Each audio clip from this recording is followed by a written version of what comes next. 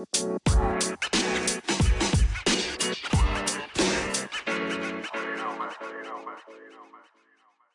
everyone, welcome to Real Monkey Studios, our Premier League podcast. Once again, we've got to do this all over video calls, so the recordings are not as great as they normally would be. But this is the time we're in. I hope you enjoy the pod. Hi, welcome to the next episode. So in this one, we're going to speak about Fulham versus Crystal Palace and Manchester United versus Chelsea. So first off, Fulham 1, Crystal Palace 2. So I actually got this one right on the predictions. Jamie went with a 2-2 and then everyone else went for a Crystal Palace win. So good result for me, good result for Palace. However, I think because of how poor we were thinking of Fulham this year, maybe not the performance we were thinking of. Yeah, I agree. I thought Crystal Palace were going to give them a bit more of a hammer in here. But good goal from Palace to open it up. Like Zaha put that ball through. Absolutely it was a lovely ball through, wasn't it? Yes, it was. Yes, slightly like no look pass. Had a quick glance and then slipped it through. Yeah, completely deceived the Fulham defence, to be fair. And then the second goal, wonderful finish. Yeah, second goal was a bit bundled in. Yeah, it wasn't the greatest of goals, but everyone will take them. And obviously the game was already gone at this point, but when Fulham got their goal, Kearney's brilliant goal, no one was stopping that, I don't think. No, it was a cracking shot. Top bin all the way. But I think I expected a bit more from Palace in this one, and obviously Mitrovic, second game in a row where he's effectively missed a sitter. He should have slotted that one away. Did me and Ollie given a lot more praise to Mitrovic when he actually deserves? Like last season, he was banging him in the Championship, and he's not doing anything we expected right now. I think the pressure got to him a little bit. Quite possibly it's a different story when you're in the Championship. I think the pressure of playing in the Prem is bound to set in their minds. They need more time in the Prem before they're fully sort of unwind and bring back that talent and potential. They've got the talent and potential. They just need to, initial shock of being in the Prem. It happens to everyone, even when you're like a experienced seasoned player. They just need more time on the pitch against those big clubs. Yeah. Obviously, Crystal Palace, we can agree, is not the biggest club in the Prem, but still Prem. Yeah, they're very much Prem material. They've got a lot of players there actually that have been a name elsewhere as well. Like obviously Zaha has made his name realistically at Crystal Palace, and he had his small stint at United where his name kind of became a bit more known around the country. Not because of him playing though, because he was lack of playing. But then came back to Crystal Palace and has proven why he was wanted originally, just he couldn't do it on a bigger team at that point. Maybe it would be a different story if he went somewhere else now that he's more mature. And obviously they've got Townsend, who has been at... he was at Spurs for quite a while, wasn't he? So they've got the players around them. Right. Next big talking point on this match is there is a red card. Yeah. It's a dirty match. There was 22 fouls between the two teams altogether. Yeah. The red card, though... It was a dirty match. The red card had to go to VAR, though. And it was originally just given a yellow card, and they went to VAR. It was definitely a red card. I don't think anyone could argue that. It was quite filthy. No need for it. I think the player was quite unfortunate in terms of the fact that he thought it was fine. Was going to just get the yellow card until the VAR was in. Obviously, this is why VAR's there, so they can do these kind of things. And sadly, last week we didn't see that when it was Everton versus Liverpool, when it came to the Pickford challenge. But this week it was used right. Yeah. And I think the player just feels a little bit hard done by there, but I think watching it back, I think you'll realise that it was definitely the right choice at that point. Again, going back to VAR, inconsistency in the way the system works. Yeah. You know, appealing certain things down to the T, to every little detail, others are not. Yeah. It will be a major talking point every time because they need to get the consistency in. This has to be, and I'm sure there's rules there, but every time we watch a match when there's a big decision to be made, it just seems to me like they're improvising on the spot. Like they're not following the specific. And you can't. It's a There's a set of rules. It's still a ref behind the monitor. Yeah. I know there is.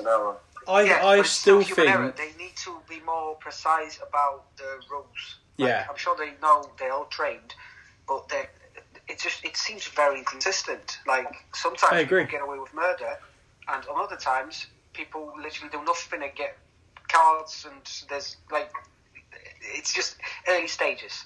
It's not early stages though. It's been in the Premier League for a year.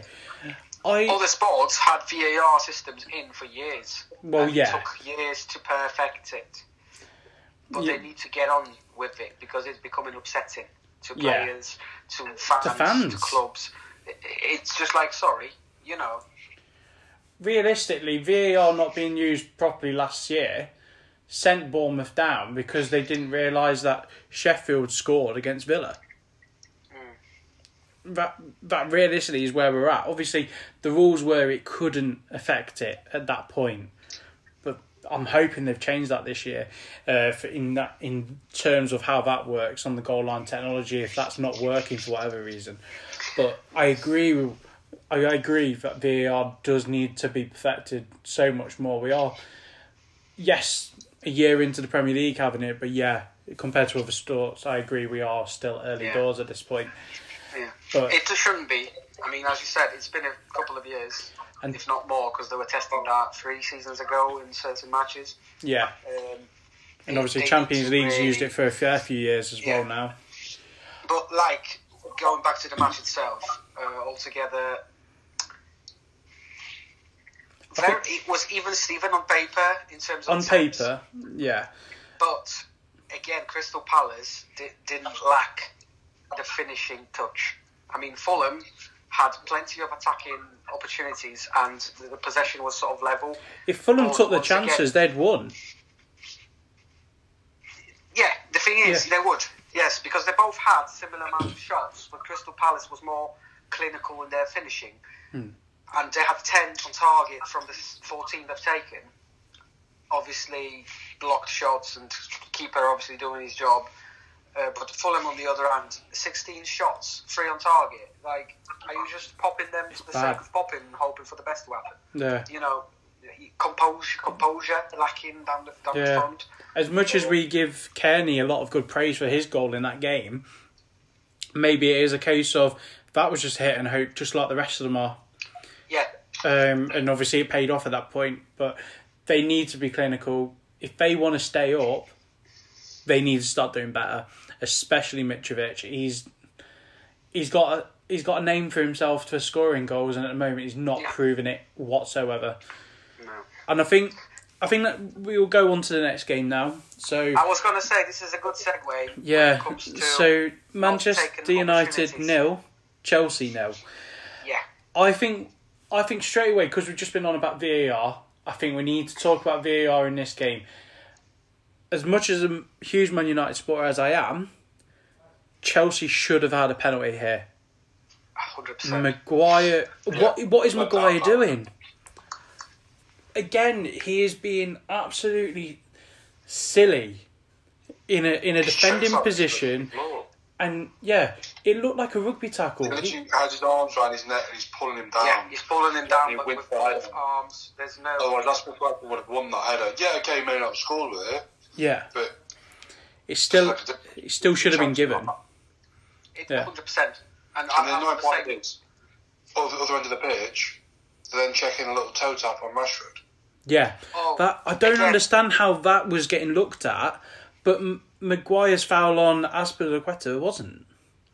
I mean, Gary Neville was laughing at that check. Yeah. He was. Gary Neville was like, "What are you checking here? Even what needs to be checked?" Even Patrice Evra said after the match that it was a joke that they were looking at that and not that was pathetic. and not the Maguire. Once again, see what this is? We're supposed to be talking about the match here, the players, the performances, but once again, it boils down to bloody to VAR. I'm sorry, but get this sorted, or you're going to ruin every match. Exactly. People will be focusing on mistakes made, like Nathan said, human error, end of the day, and they need to be a bit more firm. Stop appealing nonsense that the ref knows when they want to appeal something. If it's nonsense, and he knows it's nonsense, don't spend 2 minutes watching over someone tripping over their own feet. Exactly. Ref, straight away from that studio where they've got their screens, just tell that man not to appeal nonsense like this ever again. They need to be firm. I think honestly, we can't. It's disgusting. I think what they also need to do is they've made it more so that the referees have to go and watch these screens on the side of the pitch now more often than they did last season. But instances like the Maguire situation should have been. We'll look back. They can look at the Maguire situation, the Rashford situation, as much as they want. But what they should have been doing was there something before that caused something? Because that's what they do in goals. When a goal's been done, they will check if there's been an offside or foul in the build-up. Because if they fouled it before they've scored, they'll get rid of it. So we've seen how it goes. Yeah, there's no offside annoys me either. So they have to wait for the play to finish. Yeah. Or flagging. Overall, let's actually talk about the match instead of VAR, though. Yeah, we've all established the fact that VAR needs work. Now, as we were talking about a point so I predicted 3-2. I couldn't have been further wrong as I could have thought of when it ended up 0-0. I think it was a good game, very good defensive game, and I have to actually praise Lampard on this match actually, because I've been slating Chelsea for weeks saying that he can't get them to defend. And he actually did a really, really good game on defensive play. It was a good game on both ends, apart from obviously that Maguire murder that he got away with. Obviously, both teams though, again, lacking finishing. Yeah, lacking finishing. Rashford had 2 good chances though. Yes, but those close chances were amazing. The keeper was Mendy. Mendy was on good form so far. Obviously, Mendy replacing the toad of a keeper who shouldn't be playing in the Prem with that attitude. He's got talent, but the man's attitude ruins his potential because he thinks he's obviously dog's bees so much. The most expensive sub in the world. Yeah. The thing is, 14 shots, 4 on target. I mean, what's going on? How many times have we seen someone in the middle trying to pop one in from distance? Yeah. Without giving it much thought. It was just like they were playing FIFA. You know what I mean? When you're trying to shoot from 30 yards. And you just do it because it might go in. This is what I've seen in that match. Yeah. And that's from both teams. What are you doing? There was a lot of that in that game.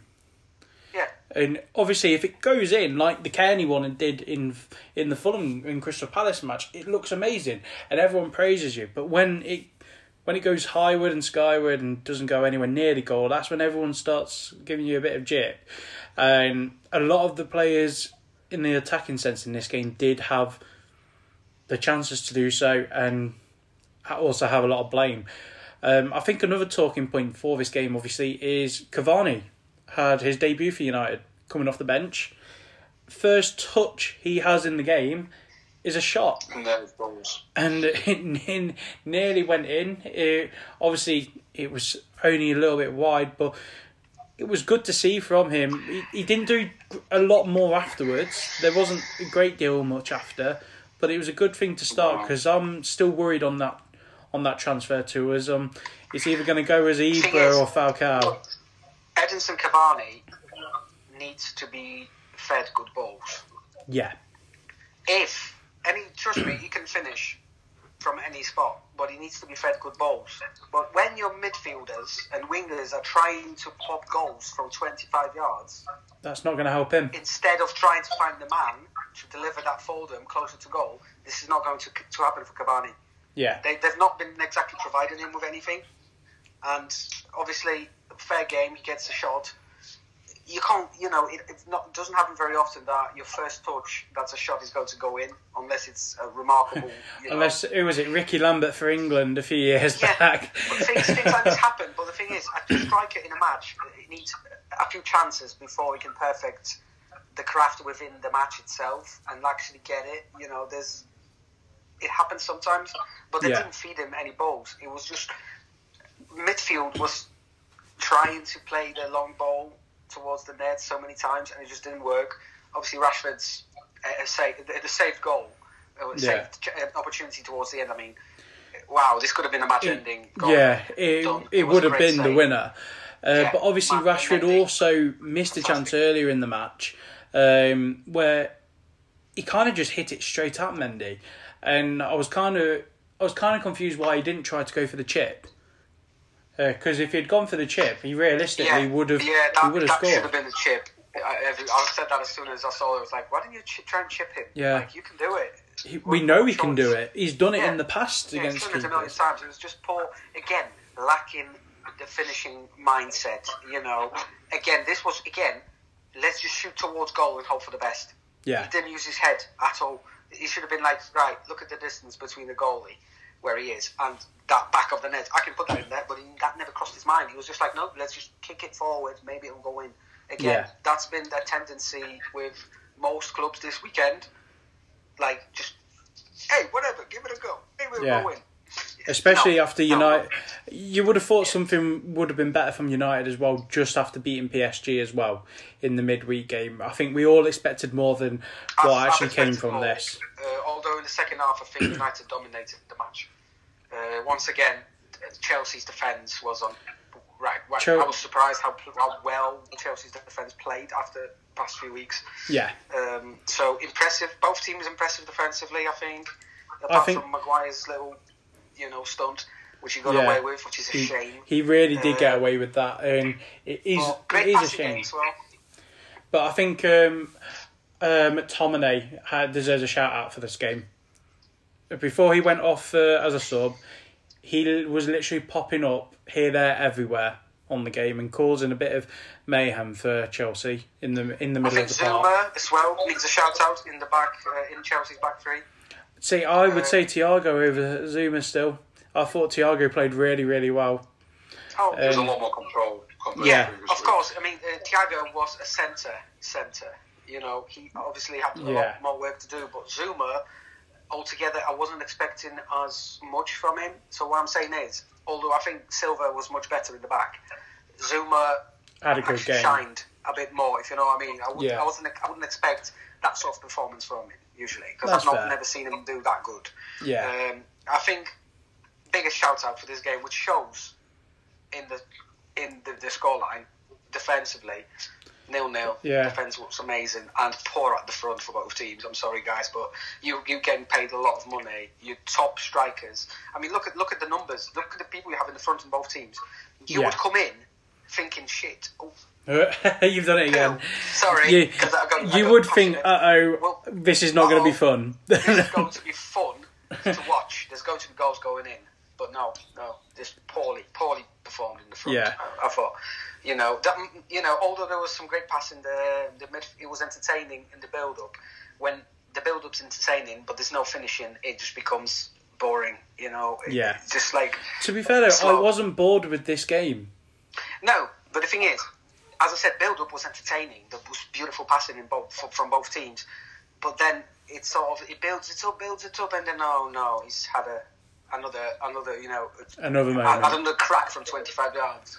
Yeah. Without even looking, maybe it'll go in. Hopefully, I've pressed X on the controller. I can feed that or B. Yeah. I think overall a point was deserved for both teams there. Yeah. It would have been. No. I think it would have just been harsh to have lost the point if someone was to have won the match in the end. But overall, I thought it was good. Yeah. I think a goalless draw was exactly what both managers needed as well, because everyone has been slating Frank on defensively for Chelsea, and Ollie's had a fair bit of jip as well. Obviously, this isn't the greatest start United's had at Old Trafford for the last few years. Obviously, the last home match was the 6-1 loss to Tottenham, so having no goals conceded in this one was a big plus for Ollie in this match. But I think we said everything we can on that one, and we'll get to the next episode afterwards, which will be Liverpool versus Sheffield United and Southampton versus Everton. Hope to have you then.